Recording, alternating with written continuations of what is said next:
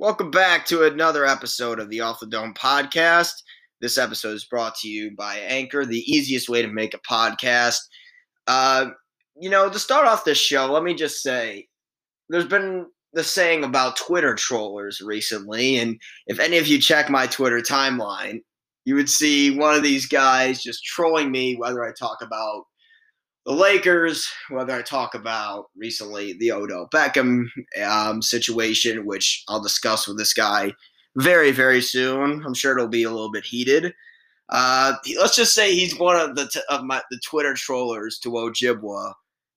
He's my guy. At the end of the day, he's making his podcast debut. He's a diehard tennis. Jay Goody, Jordan Goodhart. It's an honor to have you on the pod. Thank you for having me. I'm excited to get this going. So when I brought you on today, we were texting about OBJ, and we were having kind of a heated debate text, and you said, Why not do a podcast? I'm like, okay, I welcome anybody on the show to debate. I don't run from anybody. Yeah. This is sort of like, sort of like a Skip and Shannon Undisputed podcast. Yeah. All right. Yeah, so, I was playing Madden, and then you were texting me, and I just couldn't do both at once. I'm like, I'd rather just talk about it than text. Well, so. You're on. Yeah. Welcome to the Shark Tank. So let's get started about your Tennessee Titans. First of all, I'm a big Derrick Henry fan, and I am I am devastated for you with this loss because I was thinking you guys turned the tide around. Your defense started to play better. King Henry proved that he was the king of the NFL. I know we debate who the king of the NBA is, but we both don't have any problems on who the king of the NFL is, and that's King Henry. He's out maybe for the regular season, from my understanding. So my question is, does this change your expectations on the Tennessee Titans this season? And what do you think of the Adrian Peterson signing? Yeah, I mean, I don't think it changes. At the end of the day, I don't think it changes much with the Titans. I think, obviously, we're going to be a different team over the next 6 to 10 weeks while he's out. Going to have to step it up in the passing game. Julio's going to have to get out there. It's just some next man up mentality. It's how it's been all year with the team due to many key injuries, many starters being out even last week. And I mean, it's gonna suck for the next 6 to 10 weeks. He's insanely fun to watch. He's, in my opinion, the best player in the NFL. I think number 99 on the Rams is the best player in the league, but keep going. Mm-hmm. Yeah, and the Titans are lucky that we just kind of are getting through the toughest stretch of the year, and then we got a couple Texans games, a Jags game, get to play the Dolphins, the Niners. It's not going to be as tough of a schedule, which is nice. So with this big of a division lead, I don't see much changing in the division. While everyone's kind of hopping on the Colts bandwagon now, I don't see the Titans losing this division unless something catastrophic happens. And I mean, with the 6 to 10 week timeline, I think it'll be probably about 8. I mean, the man's built different. If anyone's going to come back quick with this injury, it's Derrick Henry. I mean, he's an absolute freak. He played 20. He had 26 carries after actually hurting his foot in the first quarter. And Adrian Peterson, he's. I mean, if you're going to bring anyone in to quote unquote replace the king, why not bring in one of the best of all time, Adrian Peterson, former 2,000-yard rusher, MVP of the league. He has been working his butt off all off season, trying to get on a roster. He's been waiting for the call and his moments here, and he wowed the coaching staff in practice, wowed all the players in practice. He's going to bring a juice to this team, and I don't think he's going to be getting 20 to 30 carries like Henry did, but he's going to provide 10 to 15 carries. He's going to be a big physical runner. He's who Derrick Henry kind of bases his game off of. And then you got a guy like Jeremy McNichols, who's been there all year, who's been catching the ball, who's going to be catching the ball out of the backfield still. So as Rabel said, it's going to be a committee, and whoever's producing is going to get the ball. So first of all, I think Adrian Peterson. First of all, to sum this all up, But when we get into this debate, let me just say, number one, I don't think you're going to lose the division because I think Carson Wentz turns into give it to him Wentz or walk it to him Wentz. I mean, he basically gave you that game last week. So I don't think you have that much to worry about with the Colts. I mean, you still lead that division. I don't know, by how many games are you up on the division? I would say I believe it was about You're up 2 2.5 games. I mean, because they just division. won Thursday night, so Yeah, it's you're 2.5. up 2.5. We also have the tiebreaker. We beat them twice. Right. So I don't think you should worry about that. But I think you definitely should be worried for the fact that Derrick Henry is your offense. The offense runs through Derrick Henry. As serviceable of a quarterback Ryan Tannehill is, and as amazing of a receiver A.J. Brown is, who's on my fantasy team, I do not love – there is better defensively you are this year compared to last year. I'll give you that. Compared to the rest of your schedule, I mean, you have the Rams Sunday, which I don't think you'll win. You throw Adrian Peterson into the fire against Von Miller and Aaron Donald. No disrespect whatsoever, but his first game back since like late last year, and you're throwing him against that defense this week on a Sunday night game on a limited week. I don't really love that. I love that. Then you have the Saints week 10. Okay, I think that it's a toss-up game, but the Saints defense is probably the second or third best defense in the league. You saw what they did to Brady last week. The Texans, you'll win. Yeah, the Patriots, I mean, it's a toss-up game. I mean, Belichick wants revenge for what happened 2 years ago, and they're really good. They're better than what their 4-4 record shows. You have a gimme with the Jaguars. Then the Steelers, I mean, TJ Watt is back, and they are almost looking like a playoff team. So that'll be a toss-up. The Niners are looking a bit better. And then you have two easy matchups. And when you look at those games, though, with the Steelers and Niners, that could be right around where Henry comes back. You never know. I mean, that's about where the 6 to 8 week table is. So I don't think you should change your expectations among winning the AFC South. I mean, it's a 2-team race, and you have a sizable lead over the second team. The other two teams are playing for draft pick for the first or second pick. Yeah. So I don't think you should worry about that. The Colts do have a tough schedule coming up. The Colts have kind of the heart of their schedule coming up over the next few weeks. So I don't think the rest of the year. So I don't think you should worry about that. But for a championship level contention, I mean, if Derrick Henry's not going to be 100%, and you're dealing with the Rams and then the Saints coming up and the Patriots coming up around then yeah, I'd be concerned. I mean, you'll still win. I think you'll win one of those games. I don't pick you to win Sunday. I think the Rams will easily win. But I will say this. I think that Mike Vrabel is a good coach, enough of a coach to keep you guys afloat. But for championship level, I don't know if I would trust Ryan Tannehill to be that guy unless he has the King. And if the King is not 100%, well, then it'll be an early exit in the playoffs like last year, in my opinion.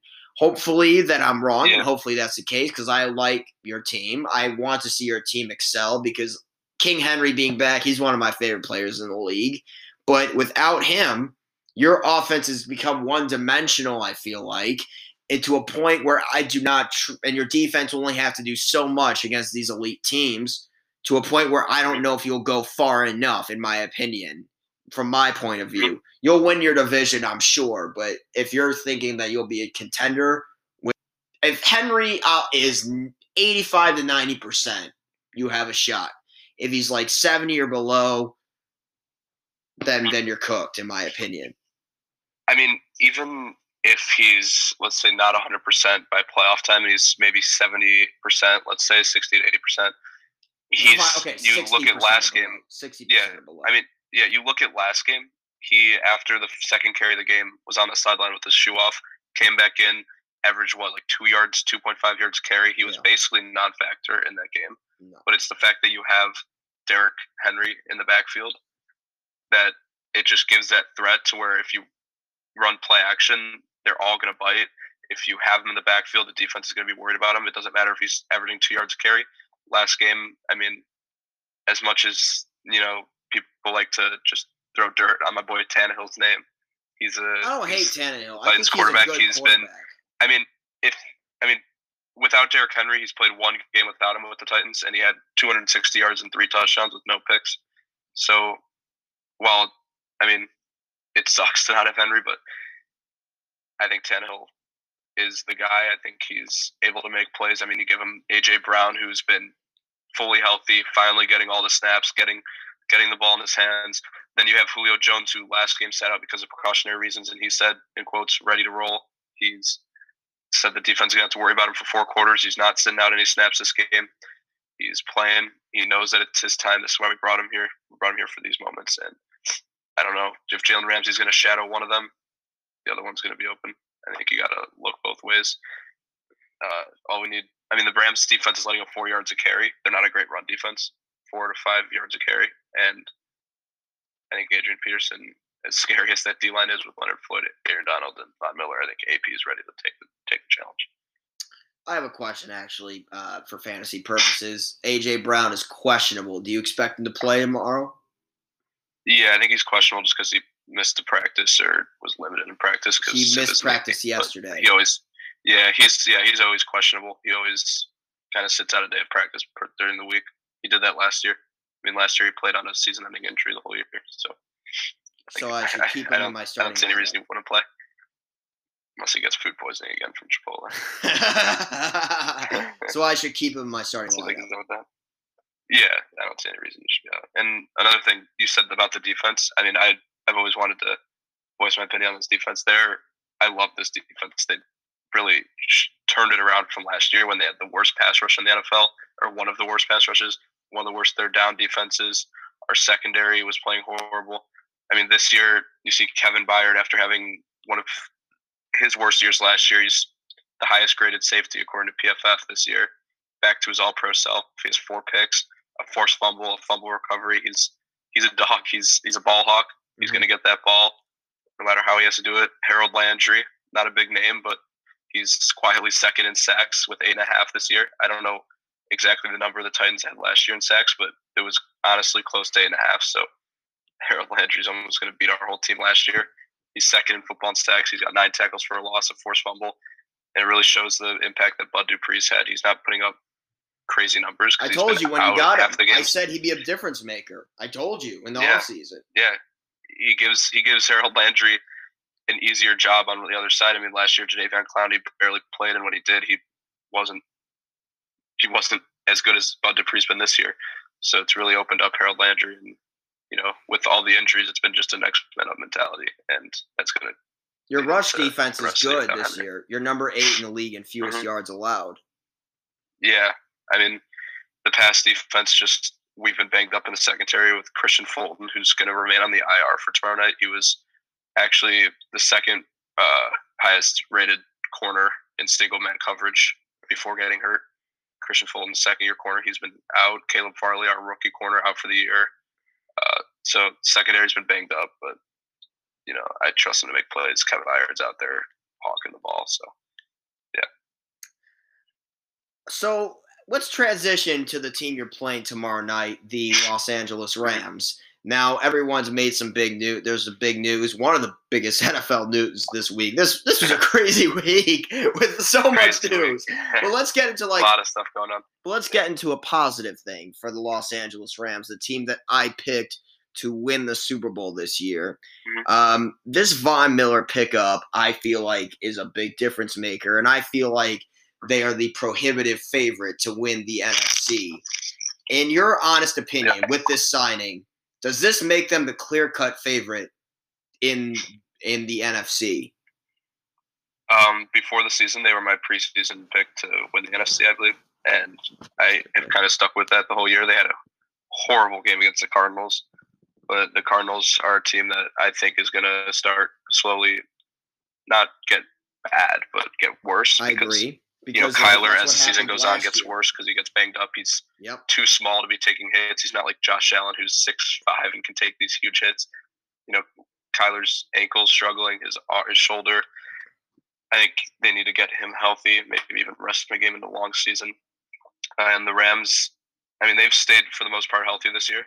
I mean, they're one of the teams that hasn't had a huge injury other than that Cam Akers injury, but they found a way to get Darrell Henderson. He's on my fantasy team. He's a stud. Yeah, he's been a stud. And Stafford, I mean, he was stuck in Detroit his whole career. People forget that he was the number 1 overall pick. He's a stud. And Cooper Kupp. He leads all receivers in every category. Yeah, Kupp's going to break some records this year if he stays healthy, knock on wood. And then that defense, I mean, geez. I mean, they've struggled stopping the run, but holy cow, they've got Leonard Floyd, Von Miller, and Aaron Donald on that line. 3 guys who are top 20 in pressures in the NFL. Saw that stat. Jalen Ramsey, not much you could say about him. He's just going to always lock down their best guy. He's a dog. I am so looking forward to the A.J. Brown and Jalen Ramsey matchup. Yeah. That's going to be fun. I don't know if Ramsey's going to shadow him, though, because of Julio. I mean, he'll shadow. I'd like to see – yeah, it's going to be interesting to see who if he shadows A.J. or if he kind of guards both and how they do against him and how he does against them. And, like, all the trash talk between him and Julio or A.J. or whatever. Because Jalen likes to talk his trash. I think they're the clear-cut favorite to win the NFC. I picked them to win the Super Bowl, and this just makes my pick very much not locked, but almost to a point of a lock. If Von Miller could be 70% of what he was, and if this offense can continue to excel, I mean, if this Stafford and Cooper Kupp and Woods and Jefferson and the running game with Henderson keeps going, and if their secondary and if their run defense could be a little bit better, then I don't see why they wouldn't win. I would say if I had to make my NFC rankings right now, it'd be Rams, Bucks, Cowboys, Cardinals, and then Rams, Bucks, Cowboys, Packers, if Aaron's, we'll talk about him in a second, Cardinals. That's my list. Mm-hmm. So I think the Rams are the clear-cut favorite. I don't see any problem where they don't go far. The only thing I'll say is this. This is Matt Stafford's best chance to win a ring, and this is the farthest he'll probably go this year. So I don't know.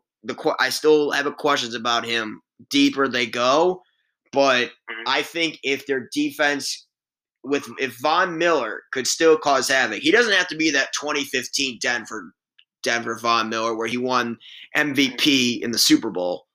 But if he could still wreak havoc, him, Leonard Floyd, Aaron Donald, Jalen Ramsey, the corner, then I don't see any reason why they wouldn't win the Super Bowl in SoFi. So I think they're the clear-cut favorite to win the NFC.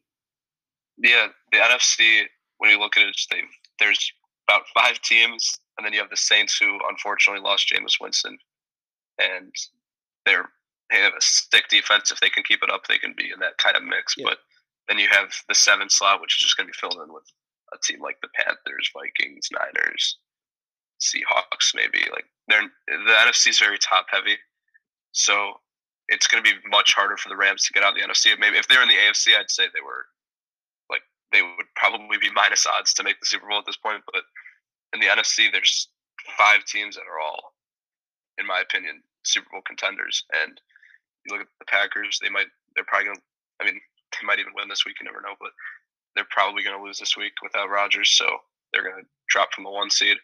Then you have the Cardinals who play the Rams again this year. I think the Rams win that second matchup. Hard to beat a team twice. Rams trending up. And then the Cowboys, no one really saw this. I mean, everyone thought they would be a good team, win the division.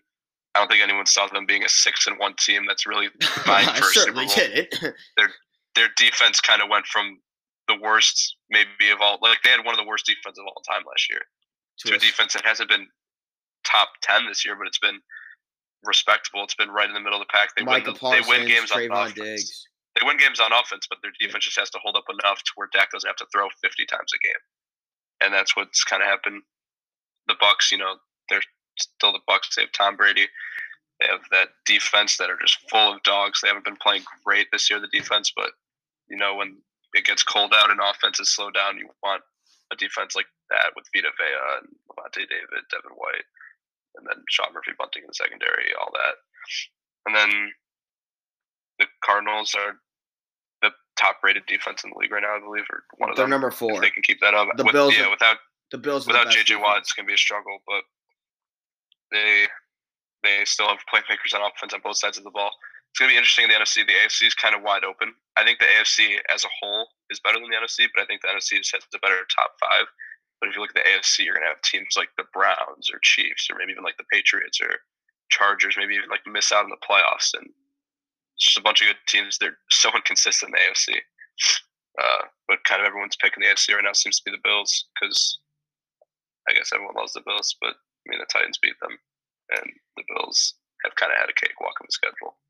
I had, before the season, I had the Rams and the Browns in the Super Bowl.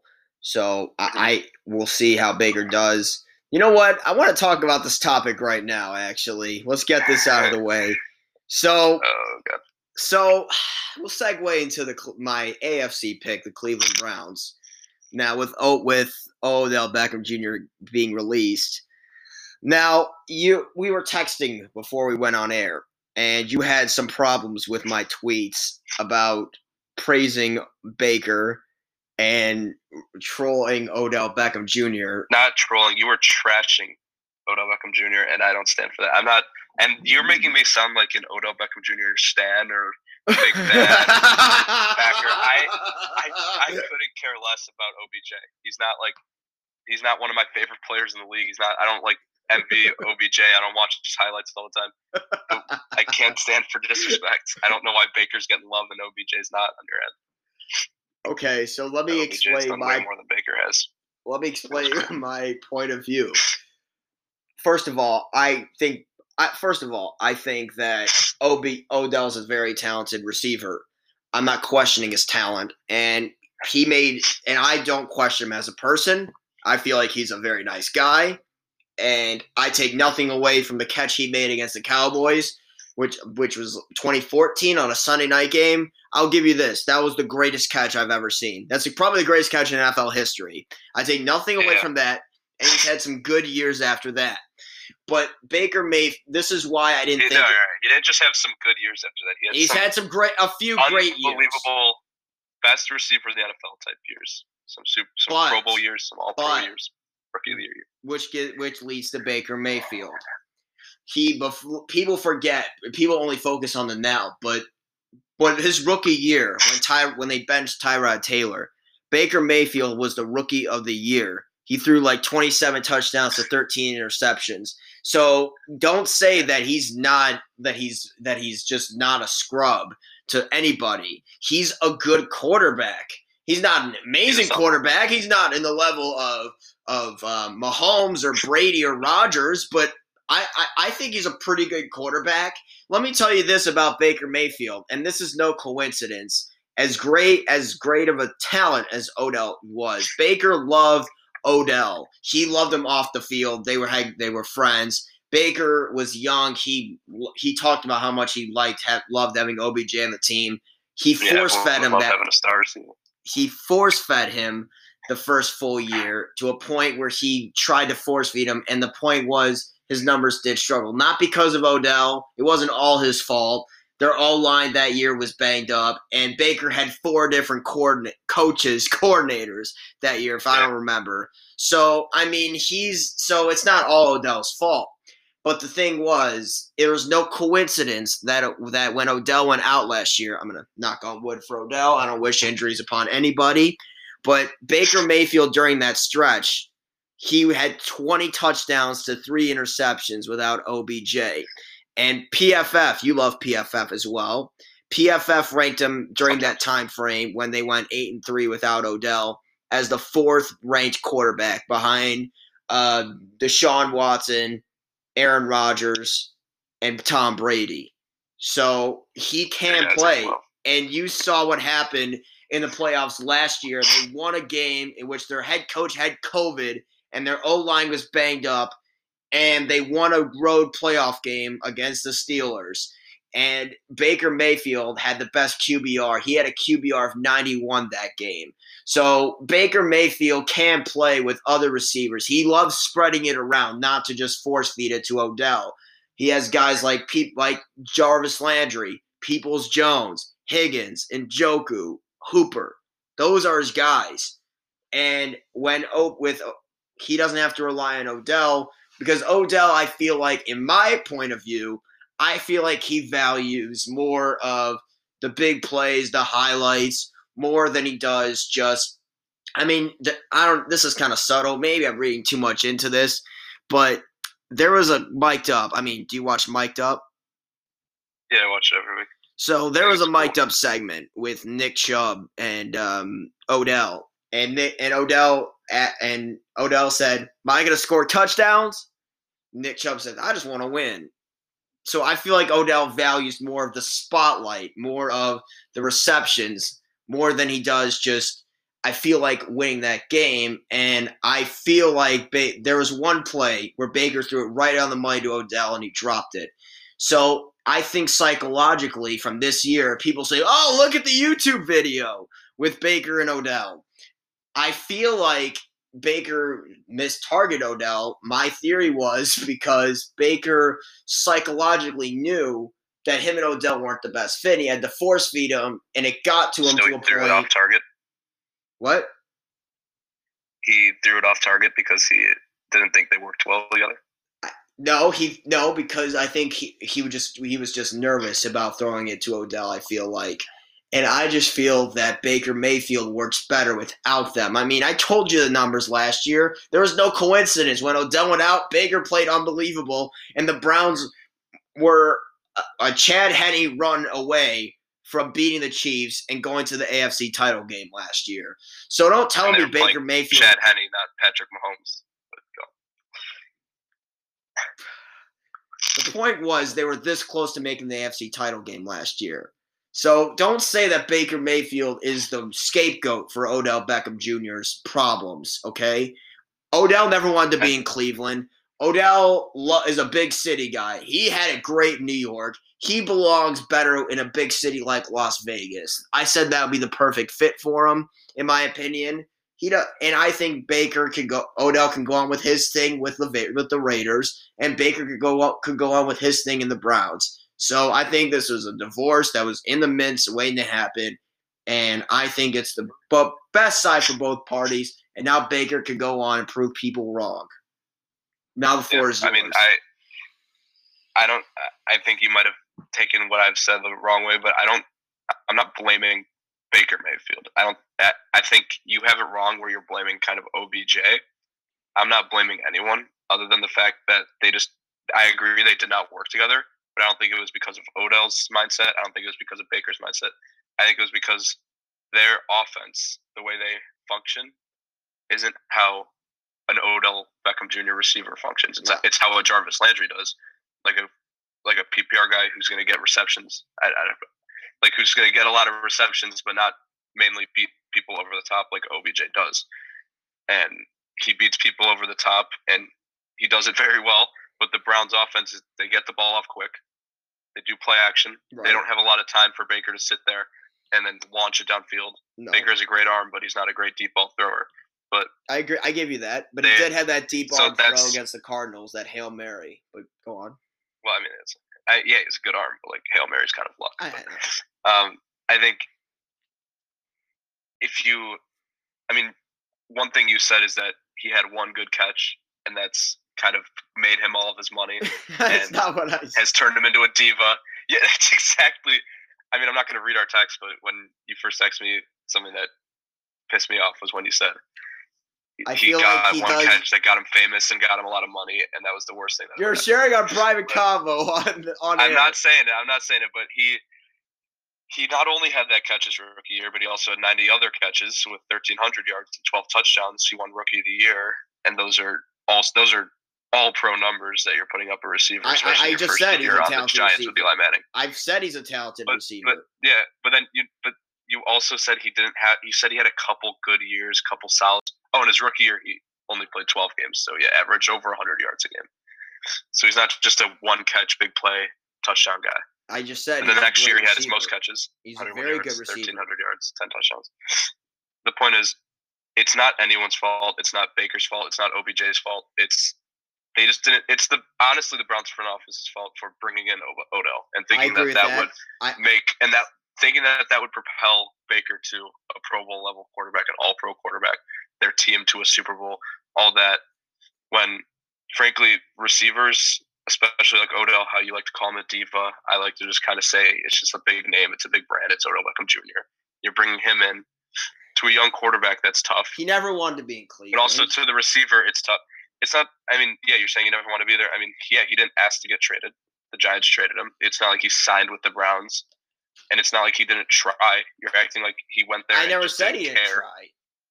All right, but you're saying he didn't care about winning. He. I feel like from that he only cared about the touchdowns. I feel like he did ask his way out of the Giants that last year. You saw what he did on the sidelines where he kicked that field goal thing. What do you call it? Like the field goal practice net. You saw what he did. Yeah, the practice net. I mean, he kicked that net. I mean, there's multiple reports of him wanting out of New York. I mean, he didn't know that he had a great New York. He was the toast of that town. He was like the big name guy. Yeah. And guess what? He wanted to win. And they weren't winning in New York. They had one playoff game that they lost. Yeah, he went to Miami before, and he was sunbathing, and he was. I'm not here to defend that. I'm just saying. I mean, he dropped many passes, and I could go through the fact that I watched some games this year against the Chargers. Odell had some open catches, but he dropped that. And last year, you saw you saw the final possession, the Browns-Steelers game last week. You watched that? Yeah, Baker Mayfield was playing over the middle of the field. Over the middle of the field, the one off his hand. Not that one. That was a throw that Baker put him in to die. Baker threw that ball. He could have caught that ball near the end zone. Odell could have caught that ball. That was a Vontaze Burfict hit to Antonio Brown away from Odell being. He could have caught that ball. He was scared of contact. He's not scared of contact. Baker threw that ball. Maybe he really does hate OBJ because he threw that ball with. You think Baker hates Odell? Jr.? Oh my God! Wow! Wait, no, that was a joke. But oh my God! Into a window where there was 3 people there ready to. He could have caught that ball. He could have gone up. I see him what he does. He's a magician. He did like go the pregame with the one-handed. He almost made that crazy catch. He almost made that catch. He backed away last minute. Throw that ball. That's like Kirk Cousins dumping off to his running back with a linebacker waiting to just feast on a huge hit. That's what he did. He threw it across the middle of the field where there was a safety or a corner or defensive back screeching in while there was already one behind him and one over the top. That was a ball that should have never been thrown. Maybe he did force feed him, but that was just one of the scariest throws that you could expect as a receiver. I think Odell was honestly scared when he went up to get that ball. You don't think he could have caught it? He could have. I don't think you expect him to catch that. I don't think you blame it on him. No. Well, I'm not going to blame him on that. Throw. I don't think it's a smart throw. I think there's probably something else open because there's 3 guys on him ready to. But the thing about he was about to get Vontaze Burfict. The thing about Odell is I think he's a talented receiver, and I think I'll give him this. I think he's a top 5 to 7 receiver in the game. I respect him, the player. I have nothing against him as a player, and I think off the field he's a good guy. But I feel like how he went about it from the sidelines, what he did with Freddie Kitchens 2 years ago, and from what he said in the locker room and all that sort of stuff, I feel like he gets too. What did he say in the locker room? Well, no, nothing. Like he said some post-game interviews, like that he was very moody, and I just feel like to a point where I just never thought he was the right fit there. Like I'll give you this, I do feel like Baker worked for his style of play. He does not need a deep threat like Odell. He works better with Jarvis, Peoples-Jones, and Higgins. You can agree with me on that one. And he works better when he. I don't think it's OBJ's fault. I'm not saying it's all his fault, but Baker has to force feed him. He loves Odell to a fault.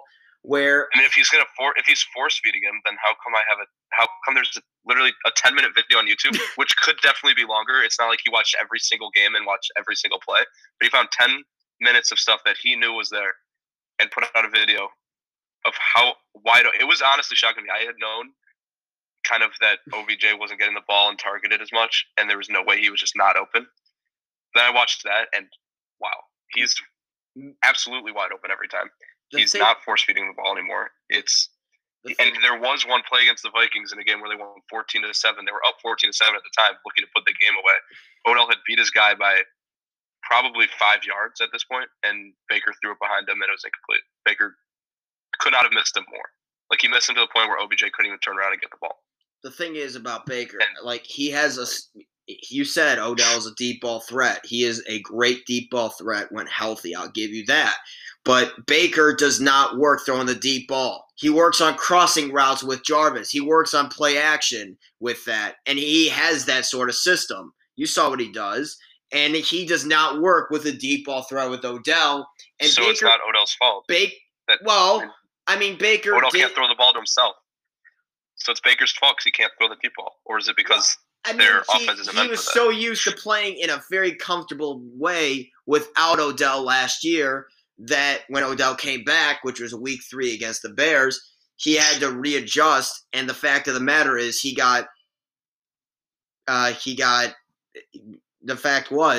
just wasn't like – he just struggled to throw a deep ball down the field. I'm not saying it's all Odell's fault, but Baker loves Odell to a point where he wanted to force feed him. And when the times where he did, they were just off target. They didn't have enough reps together because you saw Odell was rehabbing this year with a knee injury. And I feel like maybe if they had more practice time, maybe they could have gotten along better on the field. I think they like each other off the field. I don't think Baker hates Odell. I don't think Odell hates Baker. I just feel like they just never were the right fit to click, in my opinion. And I think it's best for both parties that they're parting ways.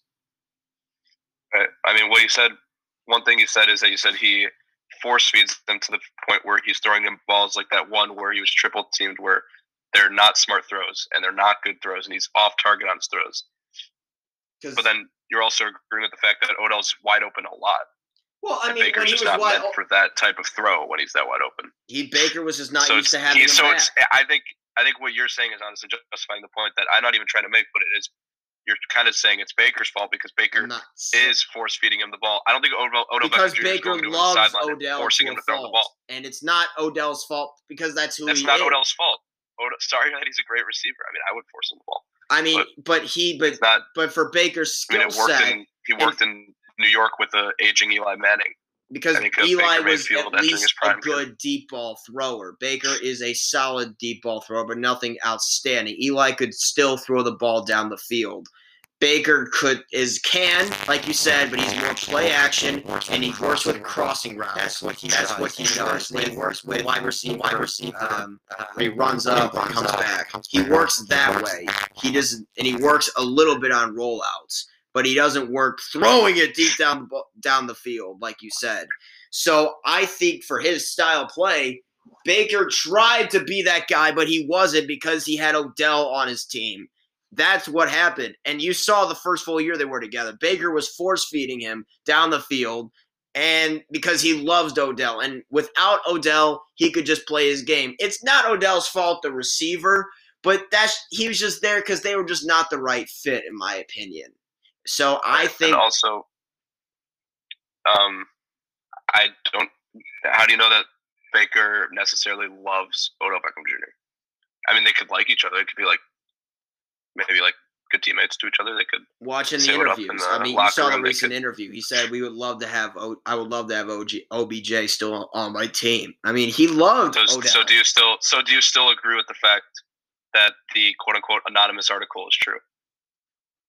I mean, like you were saying earlier. Do you agree with the anonymous? Do you think the anonymous article is true?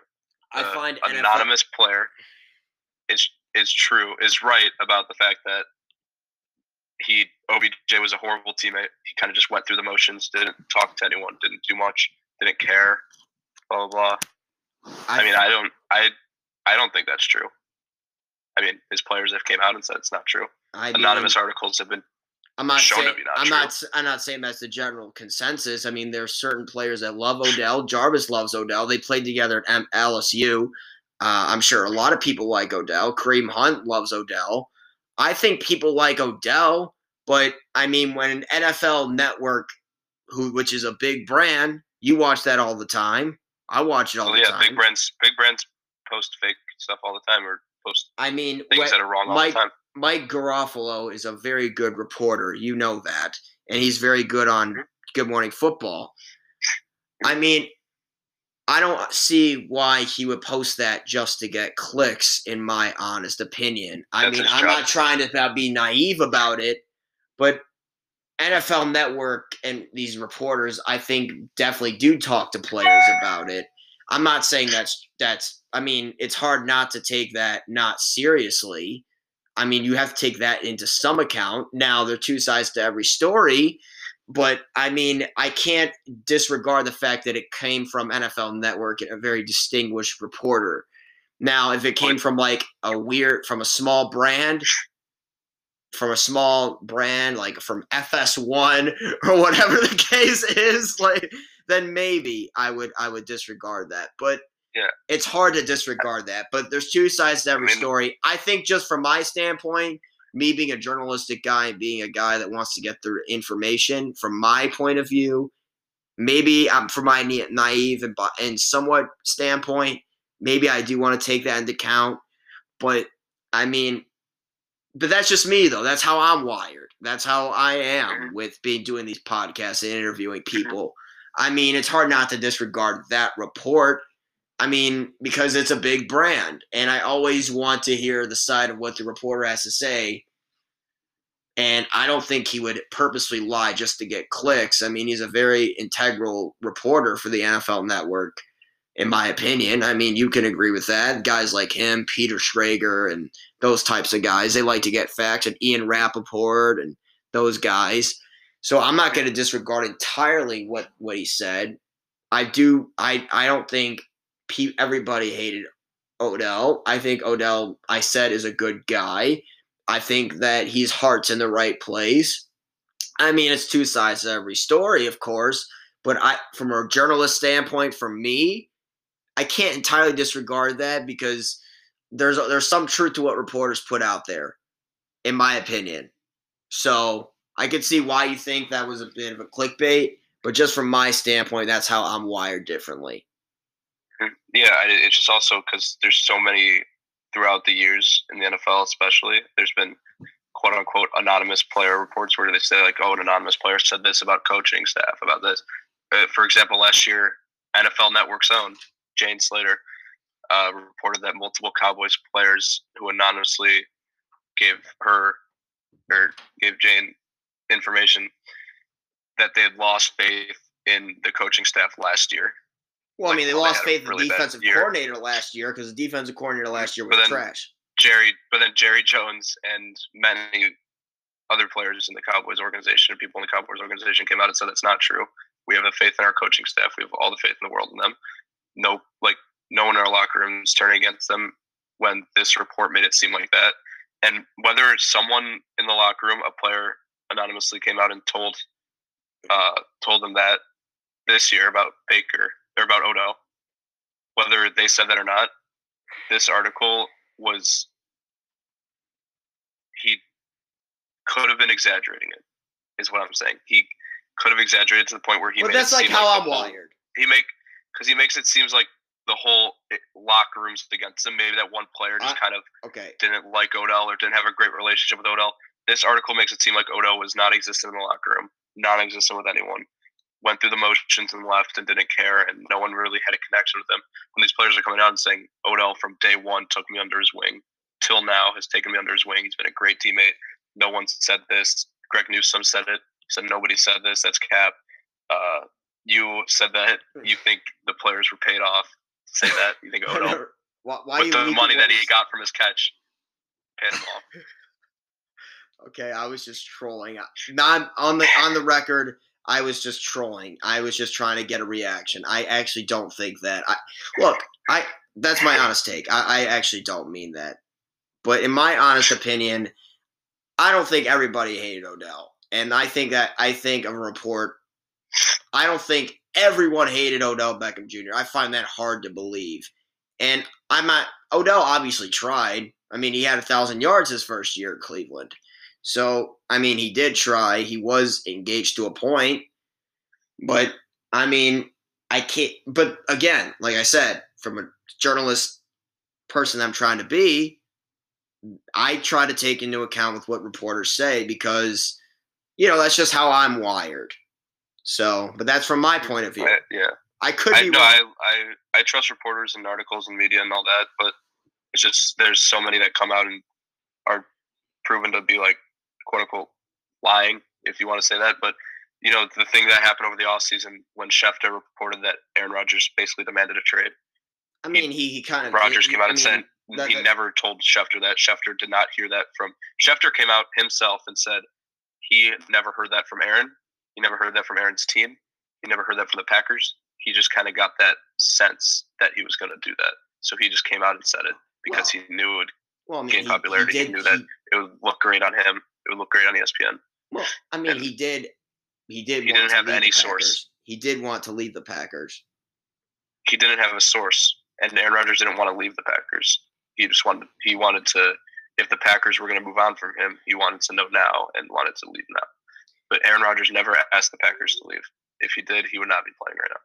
I mean, it's clear that the front office and him don't like each other. I mean, it's kind of clear that way. You saw his press conference. That there is. I mean, you saw Aaron Rodgers' press conference. I mean, his first one from training camp where he was mad about certain things that were going on. I mean, that is truthful. Yeah, of course he's mad. I mean, they drafted his replacement, and the replacement didn't make the roster last year. And then they take the ball out of his hand. They take the ball out of the MVP's hands in the biggest play of the game last year. And everyone hates the Packers front office. Fans hate them. The players have never had a good connection with them. The front office in Green Bay is not great. They've had very good picks with Brett Favre and Aaron Rodgers. But outside of that, those two have kind of carried their franchise throughout the past 20 years. So circling back to the OBJ thing, because I'm a reporter and I try to take this into account, that's just how I'm wired. Maybe if I wasn't doing these podcasts, or maybe if I wasn't a reporter, maybe I would give Odell the benefit of a doubt. But that's just how I am. I just wanted to get my understanding of it. Yeah, I know. I just don't think that article is credible in any way. And I'll say this for Odell. I wish him the best of luck elsewhere. And getting to Baker one more time here. Do you think that Baker can excel without Odell? Because I thought last year he did. I said 20 touchdowns, 3 interceptions. PFF ranked him number 4 during that 11-game stretch. I think this is the Browns' time to turn the tide and get back into the chase of the postseason. Do you see Baker excelling now that Odell's not on the Browns anymore? I mean, excelling to a point. I think he's going to play well. I don't think he's going to play necessarily worse because of it, but I don't think he's going to become a top 15 quarterback. No, I never thought.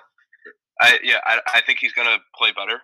He's going to play well. He's going to play that whole team's banged up. I mean, it's not just like, oh, Odell's gone now, Baker's going to play well. I mean, that whole team is injured.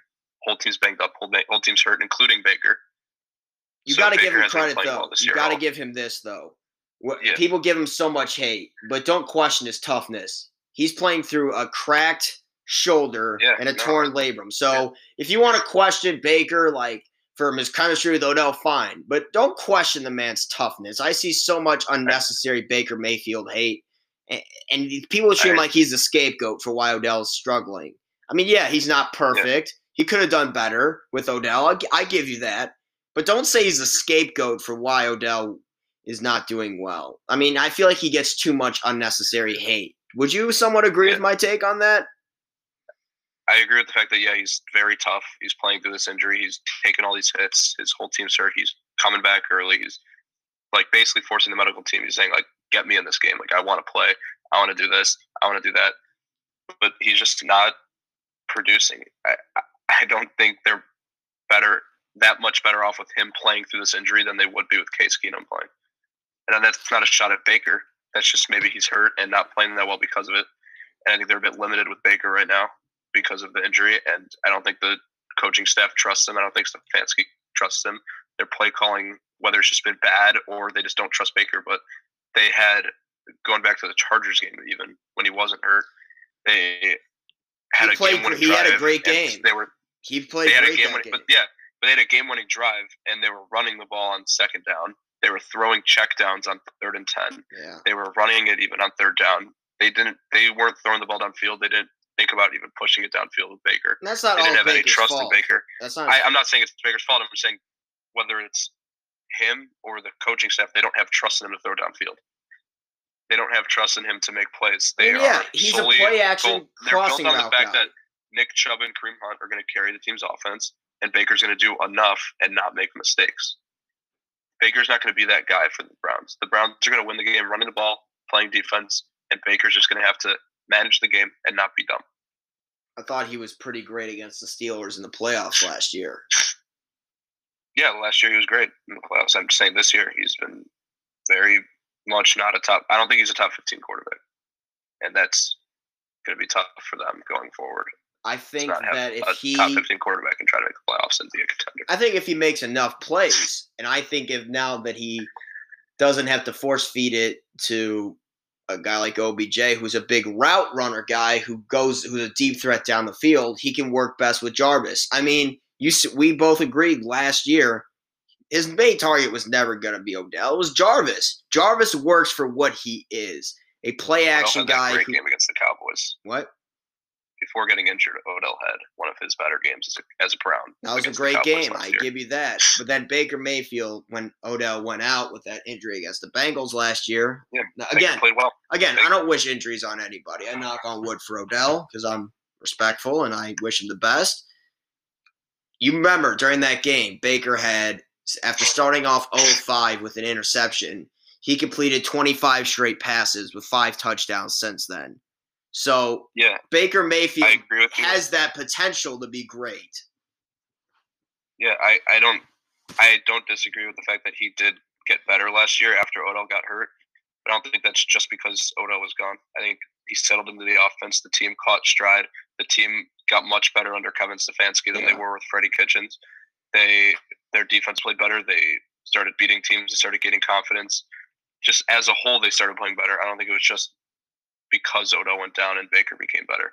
I think we'll have to see, obviously, how Baker plays, but he obviously still has potential. It's his, third, fourth year in the league? He's fourth year in the league. Yeah, fourth year in the league. He's got to excel at some point. Hasn't looked great his whole career. He hasn't hit the point of being a number 1 pick. He's looking like a system quarterback. He's kind of like looking like Kirk Cousins, to where he can win with the run game, but he's not going to do anything special. I mean, his rookie year, not what a number 1 pick is. He was rookie of the year. Rookie year, he played great. Yeah, he played great. He was the rookie of the year. He turned it over a lot, but he's turned that down. But he hasn't excelled since his rookie of the year. I mean, just an example from my life. Marcus Mariota in his first 2 years looked like he was about to be the next best thing in the NFL. And then kind of injuries. That's the reason why he became a Titans fan. That stride. yeah. And then injuries and being banged up and all that just never became who everyone thought he was going to be, the MVP candidate. And it's kind of looking the same with Baker. He's obviously better than what Mariota was, and he's going to probably be a Brown longer than Mariota was a Titan, or Brown longer than Trubisky was a Bear, stuff like that. But I don't think he's anything great. I don't think he's lived up to the one pick hype, and I don't think he has that 1 pick potential anymore. I think he can be a good quarterback for them, and he could do what they need. He could do serviceable things, but he's not. This is a bad comparison because he's obviously not Patrick Mahomes, but he's not going to make plays out of nothing. I don't think I've ever seen him consistently make a wow play or make a play when things break down, like when Chubb is out, when Hunt is out. Case Keenum won a game on Thursday night against the Broncos with Dearness Johnson in the backfield. Case Keenum and Baker Mayfield are not that far off. Baker's better than Case. I think they're fine with either of them right now. I think if Baker Mayfield, knock on wood, I hope this doesn't happen, but I think if he were to go down with an injury, Case Keenum would step in there and keep them the same. I don't think much would change with the Browns. So you think Case Keenum went in there? So I'm not a Baker Mayfield hater. I just don't see why people think he's some great quarterback. I never said he was a great quarterback, but he's not a top 15 quarterback, and Case Keenum is this very similar quarterback to him. Case Keenum plays very similar to him. Let me ask you this: same amount of athleticism, Baker probably has a better arm, but Case Keenum doesn't make mistakes. Do you think Case Keenum is smart? The team plays well around him. Do you think Case Keenum would have thrown 20 touchdowns to 3 interceptions when a top 5 to 7 this year? talking about this year. I'm talking about last year during that time because Case Keenum was on the roster last year. If he was in instead of Baker, what do you think he would have had those same type of great numbers that Baker had? Not necessarily, but I don't think their team would have been that much worse.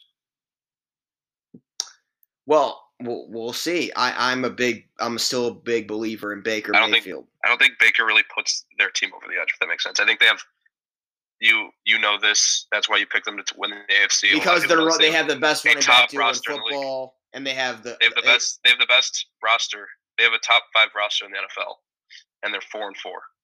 And whether that's injuries, whether that's OBJ, has been injuries, whether it's the coaching, they have been injured. But what's holding them back from being that good with this good of a roster? We'll see what happens. I don't think people were saying their roster was this good because of Baker. I never said. I'm not saying Baker's a top 10 to 15 quarterback. I'm saying he's better than what people think he is right now, and I think he's getting too much hate. I think he's being the scapegoat for Odell, in my opinion. I think he's getting too much unnecessary hate. You can at least acknowledge the fact that the hate of Baker Mayfield's gotten out of control. I don't think there's a lot of hate. Well, obviously, Colin Cowherd is Colin Cowherd. If you want to look at him, yes, he's a Baker Mayfield hater. He hates Baker Mayfield. It's not even like that. That's you gotta give my guy Baker this. He did troll him when he went on his show. He did embarrass Baker. No, Baker dominated him on that. But Colin's kind of been right about the fact that Baker hasn't been anything special in the NFL. But let's Colin's segue. Also just a hater, but I don't see many people hating on him. Yeah, all right. Let's segue into a topic we will agree on. The biggest sports story in the world, which is Aaron Rodgers. Sorry, Rodgers, who I don't think we're going to agree on this. No, we're not. What was that? I don't think we're going to necessarily agree on this. I'm kind of Team Rodgers. If that makes sense. So what was your takeaway from the Aaron Rodgers controversy, and what? Go ahead. You said you're kind of Team Rodgers on this. I can't wait to get in on this debate with you on this. Go ahead. I've always been an Aaron Rodgers fan, especially since he's been going on the Pat McAfee show. Got to learn a lot about him. I'll give you this. Pat McAfee's a stud sports media guy. He's been unbelievable, and he's what he did with Aaron Rodgers before the news, obviously. That was fun what he did with him, and I think Pat McAfee's a really good sports radio host. Continue. Yeah. I think I've gotten to learn, and a lot of people have gotten to learn about Aaron Rodgers and about kind of how the media has portrayed him. I mean, if you watch ESPN, like First Take, if you watch Colin Cowherd's show, if you watch Skip and Shannon, like all you've been able to see for the past few years about Aaron Rodgers has been, oh, he's a bad teammate, he's a diva, he's not they portray him, and people kind of gotten to see that on the Pat McAfee show. You know, he comes off as I'm not gonna say, I don't know if I can say it, but he comes off as that, and he's not really that. That's just kind of his personality. But in this regard, the vaccination, I'm just gonna say a bunch of points here. He never said he was vaccinated. It's not his fault that the media never questioned him or gave backup questions on the fact that he said immunization. It's their fault for not knowing what that is and not asking him, wait, but does that mean blah, blah, blah. They kind of just took it as being vaccinated.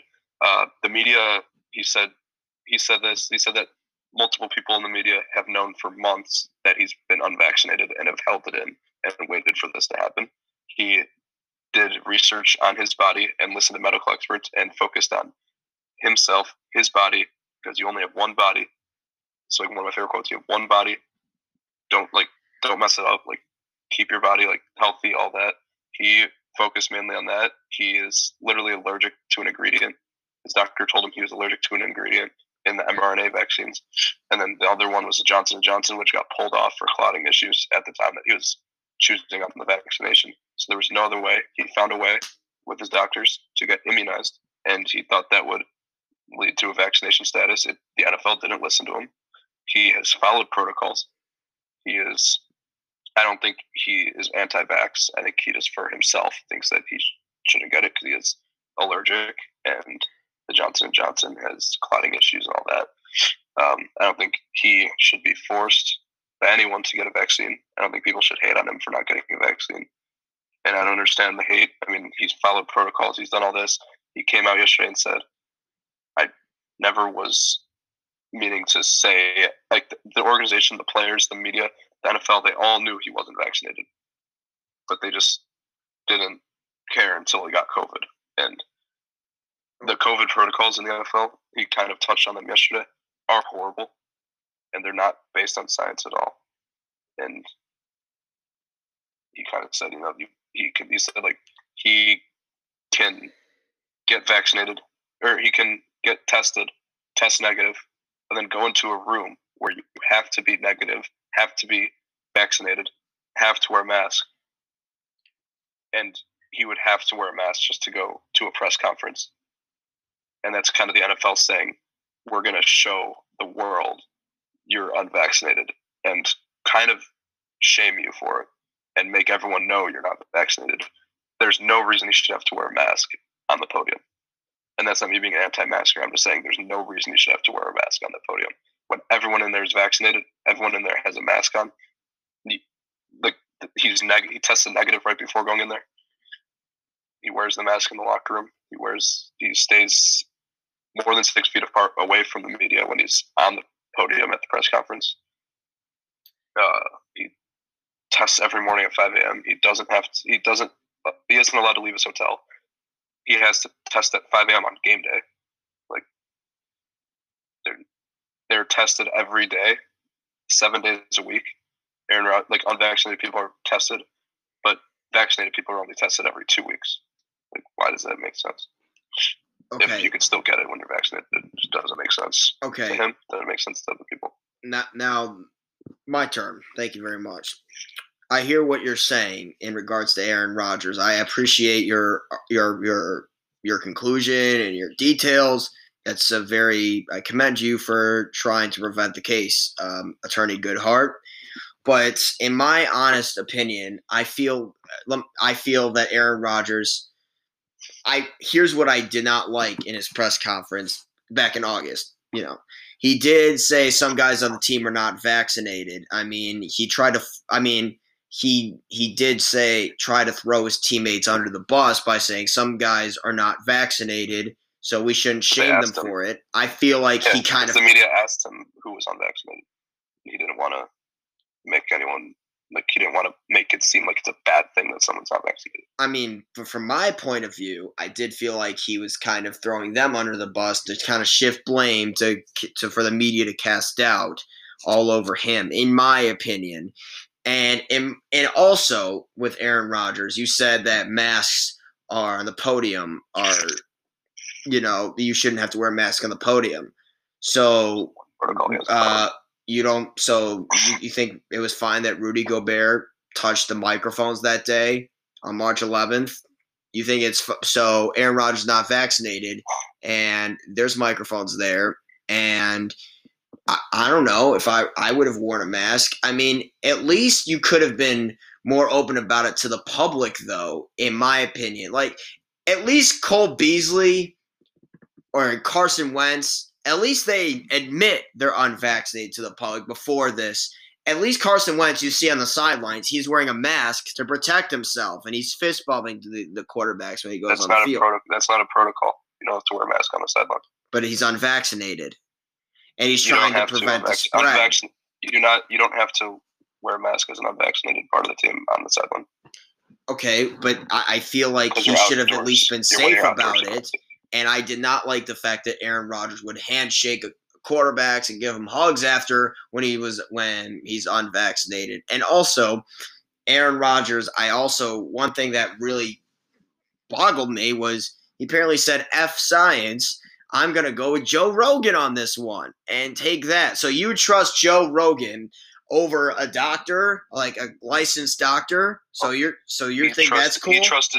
He didn't take Joe Rogan's advice on a vaccine. No, on the COVID thing. On COVID yes, because he had COVID. He was feeling really sick 2 days ago, and Joe Rogan has explained on his podcast many times about how he had COVID and how he got through it. So Aaron Rodgers was like, all right, I'm going to call him up. So you trust him, a guy who's made controversial takes on his podcast. I mean, over a licensed professional. Rodgers feels great right now. Okay. He does not feel sick. So whatever he said either worked or it doesn't matter. It's Aaron Rodgers. It's his life. No one can tell him how he has to live it. Okay, but you can't get mad at him for a decision he made for himself. Him going to Joe Rogan isn't affecting anyone. It's not like he went to Joe Rogan and asked him about the vaccine. He just asked him about how to cope with COVID for the next 2 weeks because he's going to be alone. Okay, and Joe Rogan just told him. So do you think maybe he should have at least clarified it to the media before the media caused a stir about it? I mean, he did manipulate the media on that end, in my opinion, and I do feel like he could have put his team at a big risk this week. You know that, right? This virus is far from over. But when the media asked, they asked, "Are you vaccinated?" He said, "I am immunized." He could have just not. Maybe he could just be straightforward. It's not just a yes or no though. I mean, he didn't know at the time if the NFL was going to consider him vaccinated or not because he could have just said to the NFL. I'm not vaccinated. You could have just said He didn't know if he was considered not vaccinated or not at the time because the NFL was still under his appeal about being vaccinated if the immunization that he got, where he gave a 500-page medical. So why not say that in his original press conference then? Because they didn't ask about that. They just asked if he was. He didn't think he needed to go in about his personal business when they asked him a simple question. He gave him a simple answer. That's how he is. He's not going to give them all the details. He was pretty pissed off at the time with the organization and how the media has handled everything. Well, you watch his press conferences. Yes. He's not like a friend to the media. He's not gonna, if they're not gonna be nice to him in a way, they're not gonna treat him with respect. He's just gonna answer their questions. He doesn't treat the front office with respect. I mean, he doesn't treat the front office with respect. The front office didn't treat him with respect. Well, I mean, you know what he said? You remember that article that came out with Matt LaFleur? You're a former offensive coordinator for the Titans. You remember when they announced him as the head coach? There was a Bleacher Report article that said where the coach and what the GM said to Aaron Rodgers. They didn't consult him about the hire. They said, "Don't you be the problem." Well, I mean, I'm not. They worked pretty well together. They worked pretty well together. I meant don't you be the problem, showing that there was some tension before the hiring. I know Rodgers and LaFleur get along. I'm talking about Rodgers in the front office. But anyways, so you think it's so? I don't know. This is about the vaccination. I don't think. But the point is about Aaron Rodgers. I mean, I didn't choose to get vaccinated because I wanted to. I was obsessed about it. I chose to get vaccinated to make sure that my family's safe, to make sure my friends are safe, and to make sure other people around me are safe. Aaron Rodgers, we all have some reservations about taking the vaccine, but don't you think for the benefit of your team to prevent an exposure, don't you think he could have he's allergic to 2 of the mRNA vaccines. Then why not take the other one? The Johnson & Johnson? Yes. Because at the time that everyone was pretty much getting vaccinated and he was talking to his medical team, the Johnson & Johnson got pulled from shelves because of clotting issues. So it wasn't an option. So he didn't have an option, so he went to an immunization option where he thought it would be considered a vaccine. He thought this immunization shot will do basically what the vaccine's doing because it's an alternative to people who are allergic to the vaccine or have religious beliefs about vaccines or just don't want to get the shot. So they get this immunization, whatever it is, and that is their form of vaccination. And the NFL didn't want to agree with it, so he was considered unvaccinated. So he followed protocols, and he got COVID. Many people on his team are vaccinated that got COVID. Devontae Adams is vaccinated, he got COVID. But Allen Lazard, he's unvaccinated. He didn't get COVID, but because he's unvaccinated, he had contact tracing and has to sit out because of it. So do you think so Aaron Rodgers is completely off the hook and should deserve no blame for this? Is that what you're saying? You can't blame someone for getting a virus. I'm not blaming for getting the virus. I blame him for the fact that he was not open about it before and putting his team at risk. So you give him no blame. You're saying he's completely off the hook. It's not his job to come out. It's not his job to post on Twitter, post on Instagram that's saying hey guys, I didn't get the COVID vaccine. Well, maybe he could have explained it as to reason why. At least Cole Beasley was open about it. At least Carson Wentz was open about it. At least Kyrie Irving in the NBA at least explained his reasoning. Yeah, Kyrie Irving's getting let off the hook. Yeah, no, I'm not saying he's off the hook. I don't support Kyrie Irving, but I'm at least saying that at least he was open about it. I don't support what he did, but at least he tried to make his point. Aaron Rodgers at least could have been more open about it. I don't support Kyrie Irving one bit. I mean, he was more open than he had to be. I mean, if he said no, that would just be him saying, "Oh, I don't know the vaccine." He wouldn't be open about it. Him saying, "I'm immunized," actually gives you more details than if you were to say, "I was no." Well, don't you think he could have at least? I don't think people's medical. I don't think people's medical information is the public's. To the public, it shouldn't have to be forced down people's throats. All he could have just said was, "There's an alternative medicine that I'm doing, and I hope to get it approved." He said immunization. It's their fault for not realizing that what that means, and they could have asked follow-ups, and then maybe if they didn't know at the time what it meant, they could have asked them in the week 1 press conference or the week 2 press conference after they've gone home and had time to think about it. But it's not his job to explain to the media all that when all they asked him was if he was vaccinated. They did not ask, "Oh, so you said you're immunized. What does that mean? Why aren't you actually fully vaccinated? Why are you immunized? Why are you?" Well, he didn't get asked that, so he didn't explain that. So that Halloween party he was at with those guys where he dressed up as John Wick. I'll give you this: the John Wick costume was pretty cool. I give you that. But he spent months growing out the hair for it. I think once he clears quarantine, he should cut his hair because that looks ridiculous. But anyways. Do you think he's unvaccinated and there was a party? I don't know how many people were at that party. Do you support him going to a party unvaccinated with a good amount of people there? Would he get a mask on? He didn't have a mask on at that party. I saw it from the Instagram video. The video of him with the gun? Yes. Well, I thought he had a mask on that picture in the video, but I don't know. But they all knew. Everyone at that party knew he was unvaccinated.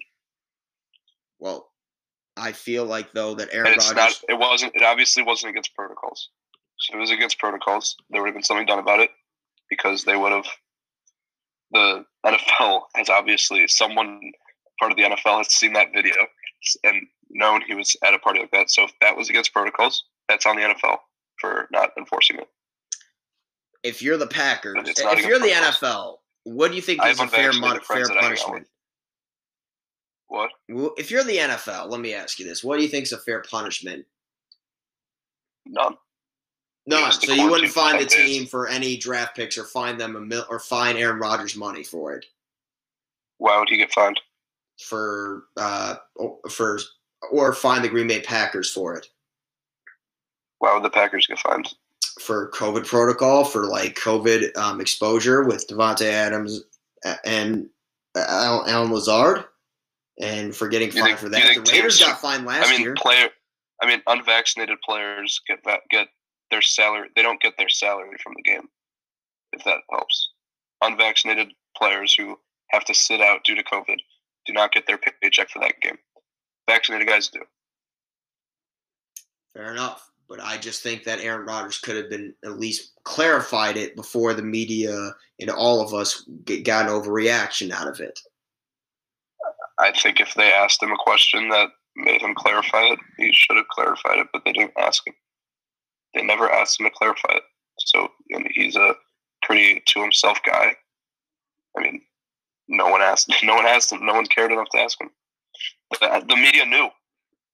Aaron Rodgers claims that there's multiple people in the media that have known about it for months and sat on it because they knew that it wouldn't cause as much buzz until something like this happened. So they were able to all pounce on him. And the NFL knew. His players knew. The organization knew. So let me ask you this. No one knew. Segue to the game. What are your expectations of Jordan Love Sunday? Honestly, he's obviously a good quarterback. He was drafted. They traded up to draft him in the first round. But there's a lot of question marks. That's pretty much a given. I mean, he didn't make the roster last year as a first-round pick. This year, he's finally on the roster. He's playing one of the worst defenses in the NFL. So it's kind of it's good. it's a good first game in the sense that it's against the worst defense, a bottom 10 defense in the NFL. But it's also bad because he's going to be on the spotlight. There's going to be so much spotlight on him. He's playing across the field from Patrick Mahomes. Like, that's going to definitely give some nervousness to him. Of course. He's going to be, yeah, obviously. I mean, it's at Arrowhead, right? Yes, it is. I mean, we all know Arrowhead's one of the most loudest tough stadiums environments ever. to play in. Yep. I mean, I don't expect them to win, but I expect them to not look bad. If that makes sense. I don't expect them to throw for 300 yards and 3 touchdowns, but I expect them to not. I don't expect him to turn the ball over a bunch. I think he'll play a good football game, but he won't make enough plays at the end. Like Aaron, you're going to lose a lot without Aaron. Obviously, you're going to lose the sense of we're down this much, we're down 6 with 2 minutes left. We're going to go down and score. You're not going to have that. So I think they're going to need to get an early lead to win that game. I don't think they're going to win though. I think the 7.5 points is very nice, but I don't think they're going to win the game. Now let's segue to an NBA topic because I had you talk about the Titans. I feel like I have to get this in with you, like how Skip and Shannon do every day on their show. You see what I tweet about every day. Fakers. You want me to kick you off the show now? No. So yeah, we'll discuss this topic because this is what I talk about, and you guys, along with Chuck and Weish and Pick and Wit and Adis, are the team Laker LeBron haters on Twitter, and I feel like you guys are that. But in your non-biased opinion, obviously, if you were me, should I be worried about this start that they're having, or is this growing pains to expect when you acquire a superstar like Russell Westbrook? I mean, it's growing pains to expect, but it's also something to worry about. So it's kind of both. Because, I mean, AD, I just want to start off, has been playing unbelievable. Yeah. Shout out to Anthony Davis. If he stays healthy, he's an MVP candidate this year. He's averaging 25, 12, and 3 with a steal and a couple blocks, shooting 50%. He's playing great. He's playing been the MVP of our team this year. Mm-hmm. And then I think something concerning is obviously that LeBron hasn't stayed healthy. He hasn't been on the court much this year. And when he has been, he's been good. He's been great. But he hasn't been a dominant force like he always used to be. He's averaging 25, 5, and 7, so I mean, great numbers. But he's turning it over 4 times a game, shooting lackluster from 3, around 33, 34%, shooting 45% from the field from a guy who doesn't take a lot of outside shots. And then a big concern, who this is going to be like Russell Westbrook. He's going to be the guy. I see what you tweet about him. I see what you guys tweet about him all the time.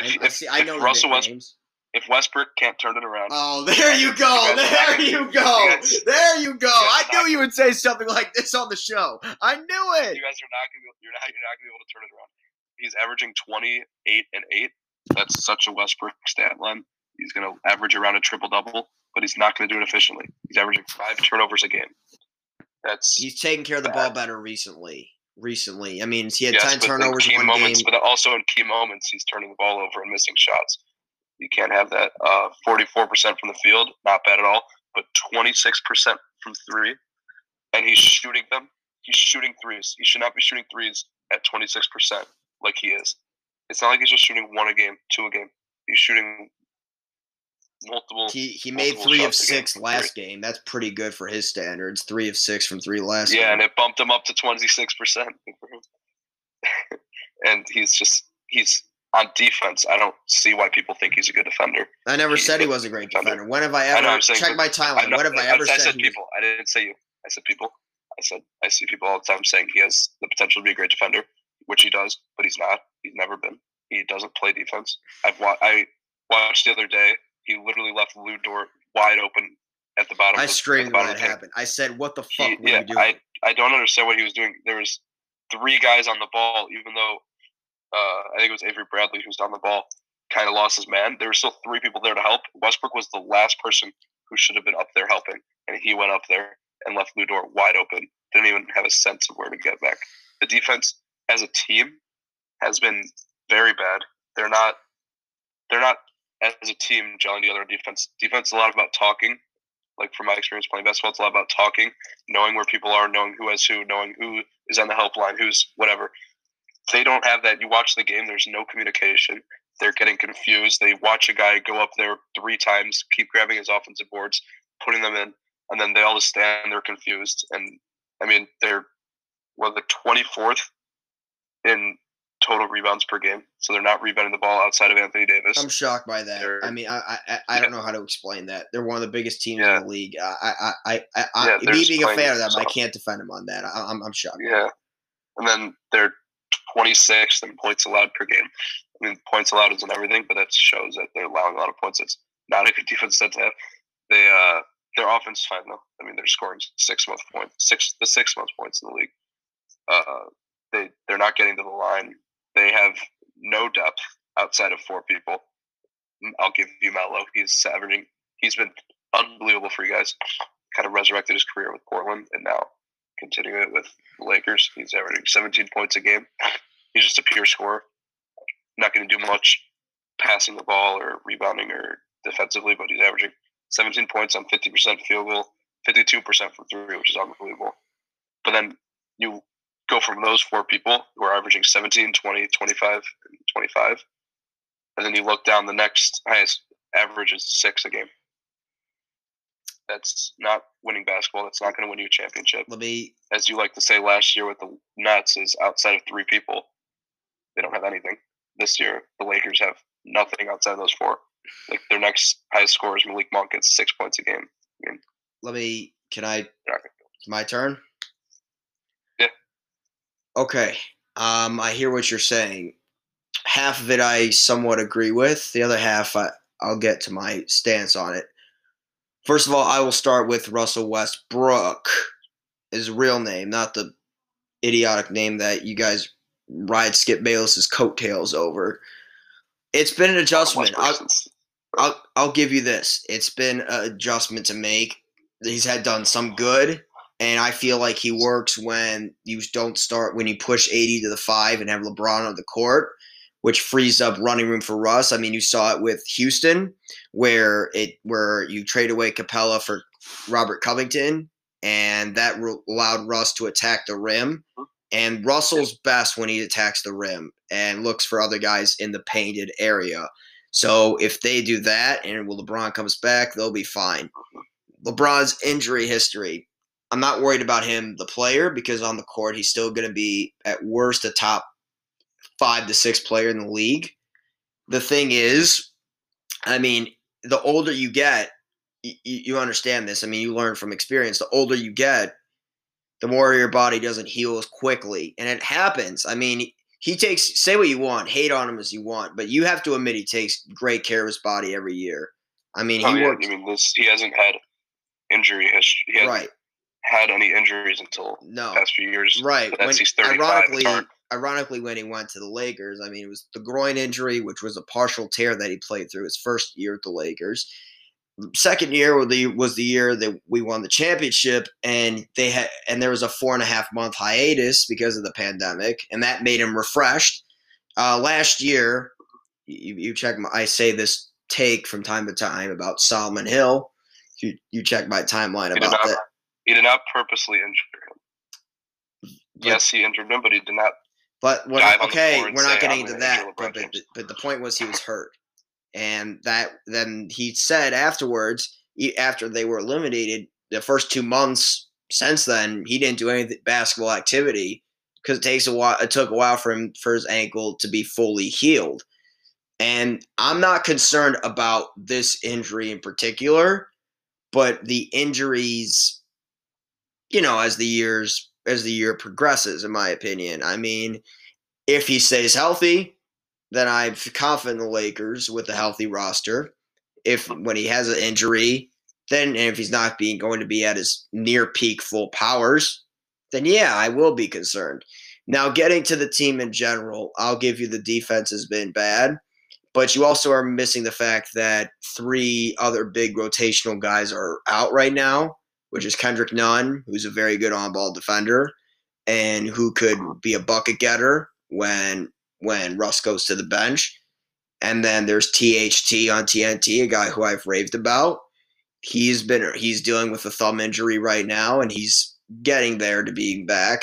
And Trevor Ariza, I know he's old, but he provides veteran leadership and is a good wing defender. Not what he used to be, but he still can produce some size and width and length.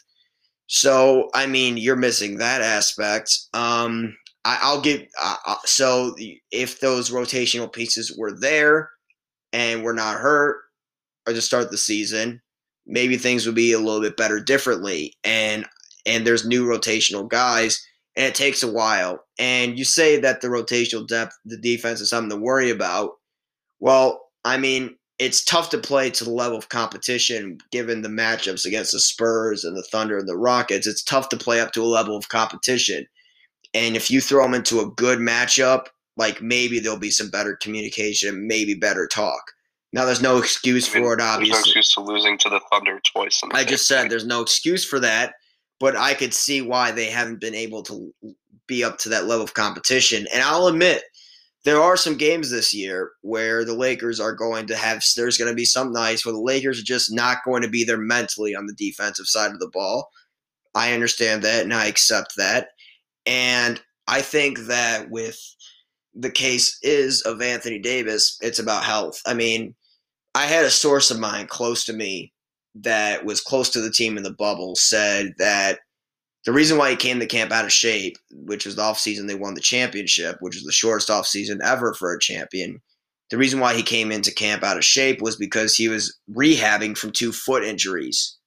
So, I mean, now he had a full offseason. He's right, and he's in shape. I don't know if he'll play tonight because of sprained thumb, but I know given the fact that people call him what you and everyone else call him on Twitter, which is I don't call him street clothes. No, A. Disney. Oh, A. Disney, yeah, he's bubble fraud. No, he's not a bubble fraud. He's unreal. But if he stays on the court, he's right. And if LeBron is on the court, and if it's health, and they have that, and I'm feeling confident. And if the guys lock in defensively, I'll be fine. Now, you say a lack of depth outside of LeBron, AD, Russ, and Melo.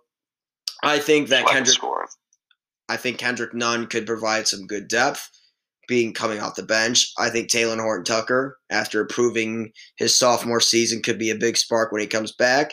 I think Wayne Ellington, who gets more into game shape, could be a nice 3-and-D player.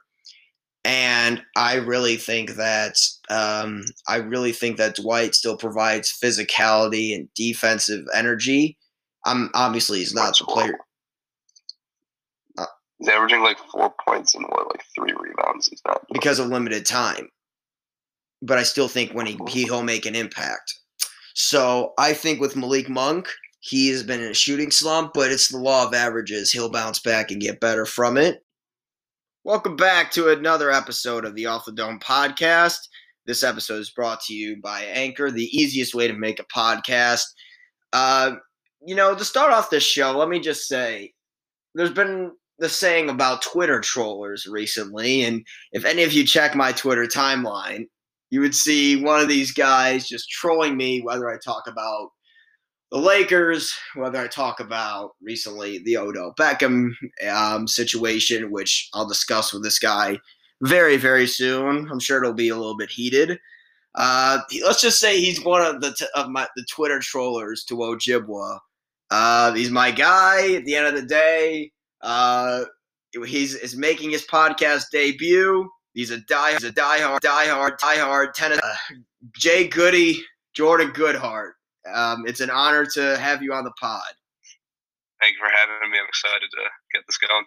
So when I brought you on today, we were texting about OBJ, and we were having kind of a heated debate text, and you said, Why not do a podcast? I'm like, okay, I welcome anybody on the show to debate. I don't run from anybody. This is sort of like a Skip and Shannon Undisputed podcast. Yeah. All right. Yeah, I was playing Madden, and then you were texting me, and I just couldn't do both at once. I'm like, I'd rather just talk about it than text. Well, So, you're on. yeah. Welcome to the Shark Tank.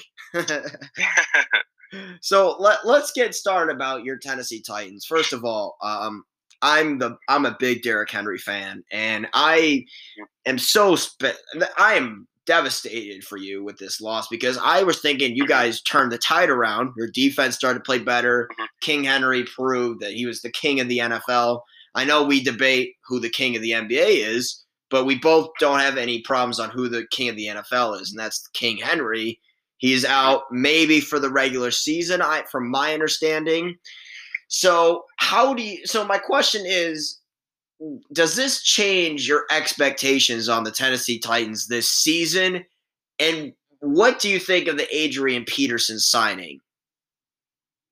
Yeah, I mean, I don't think it changes. At the end of the day, I don't think it changes much with the Titans. I think obviously we're going to be a different team over the next 6 to 10 weeks while he's out.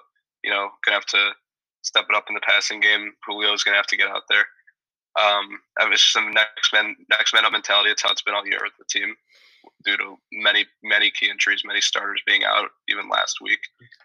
And I mean, it's going to suck for the next 6 to 10 weeks. He's insanely fun to watch. He's, in my opinion, the best player in the NFL. I think number 99 on the Rams is the best player in the league, but keep going. Mm-hmm. Yeah, and I mean, the Titans are lucky that we just kind of are getting through the toughest stretch of the year, and then we got a couple Texans games, a Jags game, get to play the Dolphins, the Niners. It's not going to be as tough of a schedule, which is nice. So with this big of a division lead, I don't see much changing in the division. While everyone's kind of hopping on the Colts bandwagon now, I don't see the Titans losing this division unless something catastrophic happens. And I mean, with the 6 to 10 week timeline, I think it'll be probably about 8. I mean, the man's built different. If anyone's going to come back quick with this injury, it's Derrick Henry. I mean, he's an absolute freak. He played 20. He had 26 carries after actually hurting his foot in the first quarter. And yeah, I mean, Adrian Peterson, he's. I mean, if you're going to bring anyone in to quote unquote replace the king, why not bring in one of the best of all time, Adrian Peterson, former 2,000-yard rusher, MVP of the league.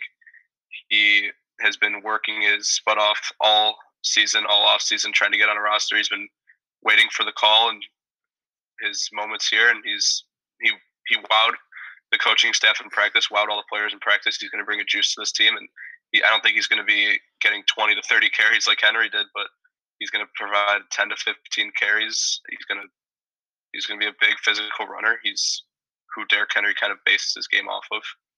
And then you got a guy like Jeremy McNichols, who's been there all year, who's been catching the ball, who's going to be catching the ball out of the backfield still. So as Rabel said, it's going to be a committee, and whoever's producing is going to get the ball. So first of all, I think Adrian Peterson. First of all, to sum this all up, but when we get into this debate, let me just say, number one, I don't think you're going to lose the division because I think Carson Wentz turns into give it to him Wentz or walk it to him Wentz. I mean, he basically gave you that game last week, so I don't think you have that much to worry about with the Colts. I mean, you still lead that division. I don't know, by how many games are you up on the division? I would say I believe it was about 2 you're to up 3 2.5 games. I mean, because they just division. won Thursday night, so Yeah, it's 2.5. 2.5. We also have the tiebreaker. We beat them twice. Right. So I don't think you should worry about that. But I think you definitely should be worried for the fact that Derrick Henry is your offense. The offense runs through Derrick Henry. As serviceable of a quarterback Ryan Tannehill is, and as amazing of a receiver A.J. Brown is, who's on my fantasy team, I do not love – there is better defensively you are this year compared to last year. I'll give you that. Compared to the rest of your schedule, I mean, you have the Rams Sunday, which I don't think you'll win. You throw Adrian Peterson into the fire against Von Miller and Aaron Donald. No disrespect whatsoever, but his first game back since like late last year, and you're throwing him against that defense this week on a Sunday night game on a limited week. I don't really love that. I love that. Then you have the Saints week 10. Okay, I think that it's a toss-up game, but the Saints defense is probably the second or third best defense in the league. You saw what they did to Brady last week.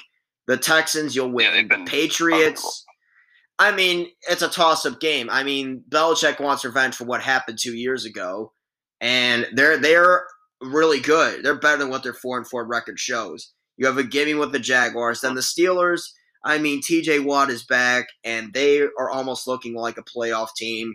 So that'll be a toss-up. The Niners are looking a bit better. And then you have two easy matchups. And when you look at those games, though, with the Steelers and Niners, that could be right around where Henry comes back. You never know. I mean, that's about where the 6 to 8 week table is. So I don't think you should change your expectations among winning the AFC South. I mean, it's a 2-team race, and you have a sizable lead over the second team. The other 2 teams are playing for draft pick for the first or second pick. Yeah. So I don't think you should worry about that. The Colts do have a tough schedule coming up. The Colts have kind of the heart of their schedule coming up over the next few weeks. So I don't think the rest of the year. So I don't think you should worry about that. But for a championship level contention, I mean, if Derrick Henry's not going to be 100%, and you're dealing with the Rams and then the Saints coming up and the Patriots coming up around then yeah, I'd be concerned. I mean, you'll still win. I think you'll win one of those games. I don't pick you to win Sunday. I think the Rams will easily win. But I will say this. I think that Mike Vrabel is a good coach, enough of a coach to keep you guys afloat.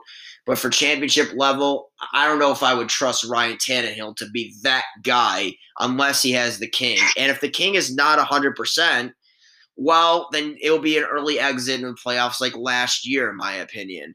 Hopefully that I'm wrong, and hopefully that's the case because I like your team. I want to see your team excel because King Henry being back, he's one of my favorite players in the league. But without him, your offense has become one-dimensional, I feel like, and to a point where I do not and your defense will only have to do so much against these elite teams to a point where I don't know if you'll go far enough, in my opinion, from my point of view. You'll win your division, I'm sure, but if you're thinking that you'll be a contender, if Henry is 85 to 90%, you have a shot. If he's like 70 or below, then you're cooked, in my opinion. I mean, even if he's, let's say, not 100% by playoff time, and he's maybe 70%, let's say 60 to 80%, you look at last game. 60% or below. I mean, yeah, you look at last game, he, after the second carry of the game, was on the sideline with his shoe off, came back in, averaged, like 2 yards, 2.5 yards carry. He was basically non-factor in that game. No. But it's the fact that you have Derrick Henry in the backfield that it just gives that threat to where if you run play action, they're all going to bite. If you have him in the backfield, the defense is going to be worried about him. It doesn't matter if he's averaging 2 yards carry. Last game, I mean, as much as, people like to just throw dirt on my boy Tannehill's name, I don't hate Tannehill. I think quarterback. He's been. I mean, without Derrick Henry, he's played one game without him with the Titans, and he had 260 yards and 3 touchdowns with no picks. So, while it sucks to not have Henry, but I think Tannehill is the guy. I think he's able to make plays. I mean, you give him A.J. Brown, who's been fully healthy, finally getting all the snaps, getting the ball in his hands. Then you have Julio Jones, who last game sat out because of precautionary reasons, and he said, in quotes, ready to roll. He's said the defense is going to have to worry about him for 4 quarters. He's not sitting out any snaps this game. He's playing. He knows that it's his time. This is why we brought him here. We brought him here for these moments. And I don't know if Jalen Ramsey's going to shadow one of them. The other one's going to be open. I think you got to look both ways.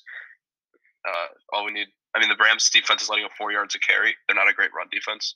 4 to 5 yards a carry. And I think Adrian Peterson, as scary as that D-line is with Leonard Floyd, Aaron Donald, and Von Miller, I think AP is ready to take the challenge. I have a question, actually, for fantasy purposes. A.J. Brown is questionable. Do you expect him to play tomorrow? Yeah, I think he's questionable just because he missed the practice or was limited in practice. He missed practice yesterday. He's always questionable. He always kind of sits out a day of practice during the week. He did that last year. Last year he played on a season-ending injury the whole year. So I should keep him in my starting. I don't see any reason he wouldn't play. Unless he gets food poisoning again from Chipotle. So I should keep him in my starting lineup. Yeah, I don't see any reason he should be out. And another thing you said about the defense, I mean, I've always wanted to voice my opinion on this defense. I love this defense. They really turned it around from last year when they had the worst pass rush in the NFL, or one of the worst pass rushes, one of the worst third down defenses. Our secondary was playing horrible. I mean, this year you see Kevin Byard after having one of his worst years last year. He's the highest graded safety according to PFF this year. Back to his All-Pro self. He has 4 picks, a forced fumble, a fumble recovery. He's a dog. He's a ball hawk. He's going to get that ball no matter how he has to do it. Harold Landry, not a big name, but he's quietly second in sacks with 8.5 this year. I don't know exactly the number the Titans had last year in sacks, but it was honestly close to 8.5. So Harold Landry's almost going to beat our whole team last year. He's second in football in sacks. He's got 9 tackles for a loss, a forced fumble. And it really shows the impact that Bud Dupree's had. He's not putting up crazy numbers. I told you when you got him, I said he'd be a difference maker. I told you in the offseason. Yeah, he gives Harold Landry an easier job on the other side. I mean, last year Jadeveon Clowney barely played, and when he did, he wasn't as good as Bud Dupree's been this year. So it's really opened up Harold Landry, and with all the injuries, it's been just a next man up mentality, and that's going to. Your rush defense is good this year. You're number 8 in the league in fewest yards allowed. Yeah, I mean, the pass defense we've been banged up in the secondary with Christian Fulton, who's going to remain on the IR for tomorrow night. He was actually the second highest rated corner in single man coverage before getting hurt. Christian Fulton, second-year corner, he's been out. Caleb Farley, our rookie corner, out for the year. So secondary's been banged up, but I trust him to make plays. Kevin Byard's out there hawking the ball, so yeah. So let's transition to the team you're playing tomorrow night, the Los Angeles Rams. Now, everyone's made some big news. There's the big news. One of the biggest NFL news this week. This was a crazy week with so much news. But let's get into a lot of stuff going on. Let's get into a positive thing for the Los Angeles Rams, the team that I picked to win the Super Bowl this year. Mm-hmm. This Von Miller pickup, I feel like, is a big difference maker, and I feel like they are the prohibitive favorite to win the NFC. In your honest opinion, with this signing, does this make them the clear-cut favorite in the NFC? Before the season, they were my preseason pick to win the NFC, I believe, and I have kind of stuck with that the whole year. They had a horrible game against the Cardinals, but the Cardinals are a team that I think is going to start slowly, not get bad, but get worse. I agree. Because Kyler, as the season goes on, gets worse because he gets banged up. He's too small to be taking hits. He's not like Josh Allen, who's 6'5" and can take these huge hits. Kyler's ankle's struggling, his shoulder. I think they need to get him healthy, maybe even rest him a game in the long season. And the Rams, I mean, they've stayed for the most part healthy this year. I mean, they're one of the teams that hasn't had a huge injury other than that Cam Akers injury, but they've found a way to get Darrell Henderson. He's on my fantasy team. He's a stud. Yeah, he's been a stud. And Stafford, I mean, he was stuck in Detroit his whole career. People forget that he was the number 1 overall pick. He's a stud. And Cooper Kupp. He leads all receivers in every category. Yeah, Kupp's going to break some records this year if he stays healthy, knock on wood. And then that defense, I mean, geez. I mean, they've struggled stopping the run, but holy cow, they've got Leonard Floyd, Von Miller, and Aaron Donald on that line. 3 guys who are top 20 in pressures in the NFL. Saw that stat. Jalen Ramsey, not much you could say about him. He's just going to always lock down their best guy. He's a dog. I am so looking forward to the A.J. Brown and Jalen Ramsey matchup. Yeah. That's going to be fun. I don't know if Ramsey's going to shadow him, though, because of Julio. I mean, he'll shadow. I'd like to see – yeah, it's going to be interesting to see who if he shadows A.J. or if he kind of guards both and how they do against him and how he does against them. And, all the trash talk between him and Julio or A.J. or whatever. Because Jalen likes to talk his trash. I think they're the clear-cut favorite to win the NFC. I picked them to win the Super Bowl, and this just makes my pick very much not locked, but almost to a point of a lock. If Von Miller could be 70% of what he was, and if this offense can continue to excel, I mean, if this Stafford and Cooper Kupp and Woods and Jefferson and the running game with Henderson keeps going. And if their secondary and if their run defense could be a little bit better, then I don't see why they wouldn't win. I would say if I had to make my NFC rankings right now, it'd be Rams, Bucks, Cowboys, Cardinals, and then Rams, Bucks, Cowboys, Packers. If Aaron's, we'll talk about him in a second. Cardinals. That's my list. Mm-hmm. So I think the Rams are the clear-cut favorite. I don't see any problem where they don't go far. Unless the only thing I'll say is this: this is Matt Stafford's best chance to win a ring, and this is the farthest he'll probably go this year. So I don't know. I still have questions about him. Deeper they go, but I think if their defense, if Von Miller could still cause havoc, he doesn't have to be that 2015 Denver Von Miller where he won MVP in the Super Bowl. But if he could still wreak havoc, him, Leonard Floyd, Aaron Donald, Jalen Ramsey, the corner, then I don't see any reason why they wouldn't win the Super Bowl in SoFi. So I think they're the clear-cut favorite to win the NFC. Yeah, the NFC, when you look at it, there's about 5 teams, and then you have the Saints who unfortunately lost Jameis Winston.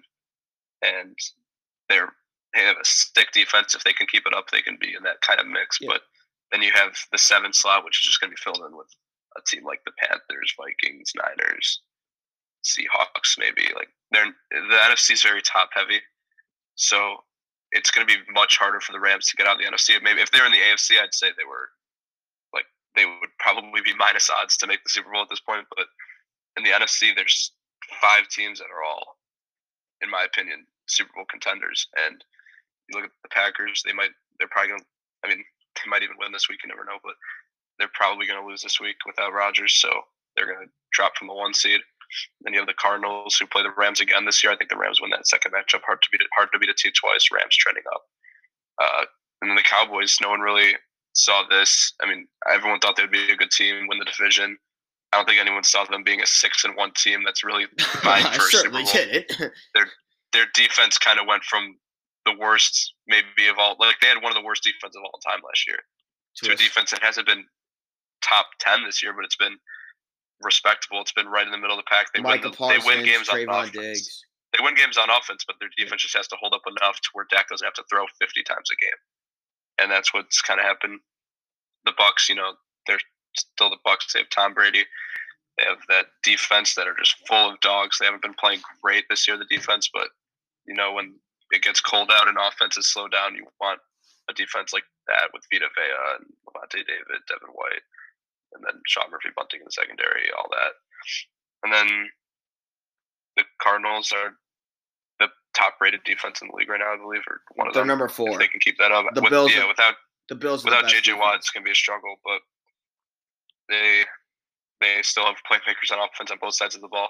It's going to be interesting in the NFC. The AFC is kind of wide open. I think the AFC as a whole is better than the NFC, but I think the NFC just has a better top 5. But if you look at the AFC, you're going to have teams like the Browns or Chiefs or maybe even like the Patriots or Chargers, maybe even like miss out in the playoffs. And it's just a bunch of good teams. They're so inconsistent in the AFC. But kind of everyone's picking the AFC right now seems to be the Bills because I guess everyone loves the Bills, but the Titans beat them, and the Bills have kind of had a cakewalk on the schedule. Before the season, I had the Rams and the Browns in the Super Bowl. So I will see how Baker does. You know what? I want to talk about this topic right now, actually. Let's get this out of the way. So we'll segue into my AFC pick, the Cleveland Browns. Now, with Odell Beckham Jr. being released. Now, we were texting before we went on air, and you had some problems with my tweets about praising Baker and trolling Odell Beckham Jr. Not trolling. You were trashing Odell Beckham Jr., and I don't stand for that. I'm not – and you're making me sound like an Odell Beckham Jr. stan or big fan backer. I couldn't care less about OBJ. He's not one of my favorite players in the league. I don't like envy OBJ. I don't watch his highlights all the time. But I can't stand for disrespect. I don't know why Baker's getting love and OBJ's not on your end. Okay, so let me OBJ's explain done way more than Baker has. Let me explain my point of view. First of all, I think that Odell's a very talented receiver. I'm not questioning his talent, and I don't question him as a person. I feel like he's a very nice guy, and I take nothing away from the catch he made against the Cowboys, which was 2014 on a Sunday night game. I'll give you this. That was the greatest catch I've ever seen. That's probably the greatest catch in NFL history. I take nothing away from that, and he's had some good years after that. But Baker Mayfield, this is why I didn't think. Right. He didn't just have some good years after that. He's had a few great years. Unbelievable, best receiver in the NFL type years. Some Pro Bowl years, some All-Pro years, Rookie of the Year. Which leads to Baker Mayfield.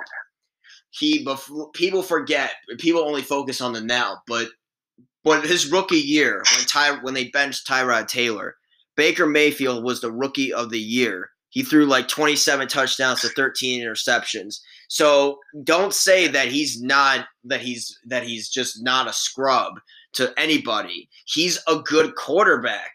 He's not an amazing quarterback. He's not in the level of Mahomes or Brady or Rodgers, but I think he's a pretty good quarterback. Let me tell you this about Baker Mayfield, and this is no coincidence. As great of a talent as Odell was, Baker loved Odell. He loved him off the field. They were friends. Baker was young. He talked about how much he loved having OBJ on the team. He force-fed him that. He force-fed him the first full year to a point where he tried to force-feed him, and the point was his numbers did struggle. Not because of Odell. It wasn't all his fault. Their O-line that year was banged up, and Baker had 4 different coordinators that year, if I don't remember. So, I mean, so it's not all Odell's fault. But the thing was, it was no coincidence that when Odell went out last year, I'm going to knock on wood for Odell. I don't wish injuries upon anybody. But Baker Mayfield, during that stretch, he had 20 touchdowns to 3 interceptions without OBJ. And PFF, you love PFF as well. PFF ranked him during that time frame when they went 8-3 without Odell as the 4th ranked quarterback behind Deshaun Watson, Aaron Rodgers, and Tom Brady. So he can play. And you saw what happened in the playoffs last year. They won a game in which their head coach had COVID and their O-line was banged up. And they won a road playoff game against the Steelers. And Baker Mayfield had the best QBR. He had a QBR of 91 that game. So Baker Mayfield can play with other receivers. He loves spreading it around, not to just force feed it to Odell. He has guys like Jarvis Landry, Peoples-Jones, Higgins, Njoku, Hooper. Those are his guys. And he doesn't have to rely on Odell. Because Odell, I feel like, in my point of view, I feel like he values more of the big plays, the highlights, more than he does just – I mean, this is kind of subtle. Maybe I'm reading too much into this. But there was a Mic'd Up. I mean, do you watch Mic'd Up? Yeah, I watch it every week. So there was a Mic'd Up segment with Nick Chubb and Odell. And Odell said, "Am I going to score touchdowns?" Nick Chubb said, "I just want to win." So I feel like Odell values more of the spotlight, more of the receptions, more than he does just, I feel like, winning that game. And I feel like there was one play where Baker threw it right on the money to Odell and he dropped it. So I think psychologically from this year, people say, "Oh, look at the YouTube video with Baker and Odell." I feel like Baker mistargeted Odell. My theory was because Baker psychologically knew that him and Odell weren't the best fit. He had to force feed him, and it got to him to a point. Threw it off target. What? He threw it off target because he didn't think they worked well together. No, because I think he was just nervous about throwing it to Odell. I feel like, And I just feel that Baker Mayfield works better without them. I mean, I told you the numbers last year. There was no coincidence. When Odell went out, Baker played unbelievable, and the Browns were a Chad Henne run away from beating the Chiefs and going to the AFC title game last year. So don't tell me Baker Mayfield. Chad Henne, not Patrick Mahomes. The point was they were this close to making the AFC title game last year. So don't say that Baker Mayfield is the scapegoat for Odell Beckham Jr.'s problems, okay? Odell never wanted to be in Cleveland. Odell is a big city guy. He had it great in New York. He belongs better in a big city like Las Vegas. I said that would be the perfect fit for him, in my opinion. And I think Odell can go on with his thing with the Raiders, and Baker could go on with his thing in the Browns. So I think this was a divorce that was in the midst, waiting to happen, and I think it's the best side for both parties. And now Baker can go on and prove people wrong. Now the floor is yours. I mean, I think you might have taken what I've said the wrong way, but I'm not blaming Baker Mayfield. I think you have it wrong where you're blaming kind of OBJ. I'm not blaming anyone other than the fact that I agree they did not work together, but I don't think it was because of Odell's mindset. I don't think it was because of Baker's mindset. I think it was because their offense, the way they function, isn't how an Odell Beckham Jr. receiver functions. It's how a Jarvis Landry does, like a PPR guy who's going to get receptions. Who's going to get a lot of receptions, but not mainly beat people over the top like OBJ does. And he beats people over the top, and he does it very well. But the Browns' offense they get the ball off quick. They do play action. Right. They don't have a lot of time for Baker to sit there and then launch it downfield. No. Baker has a great arm, but he's not a great deep ball thrower. But I agree. I give you that. But he did have that deep arm throw against the Cardinals, that Hail Mary. But go on. Well, I mean, it's a good arm, but Hail Mary's kind of luck. I think one thing you said is that he had one good catch, and that's kind of made him all of his money. That's not what I said. Has turned him into a diva. Yeah, that's exactly. I mean, I'm not going to read our text, but when you first texted me, something that pissed me off was when you said he got one catch that got him famous and got him a lot of money, and that was the worst thing. You're sharing our private convo on I'm not saying it, but he not only had that catch his rookie year, but he also had 90 other catches with 1,300 yards and 12 touchdowns. He won Rookie of the Year, and those are all pro numbers that you're putting up a receiver. I just said he's a talented receiver. With Eli Manning. I've said he's a talented receiver. But you also said he didn't have. You said he had a couple good years, couple solid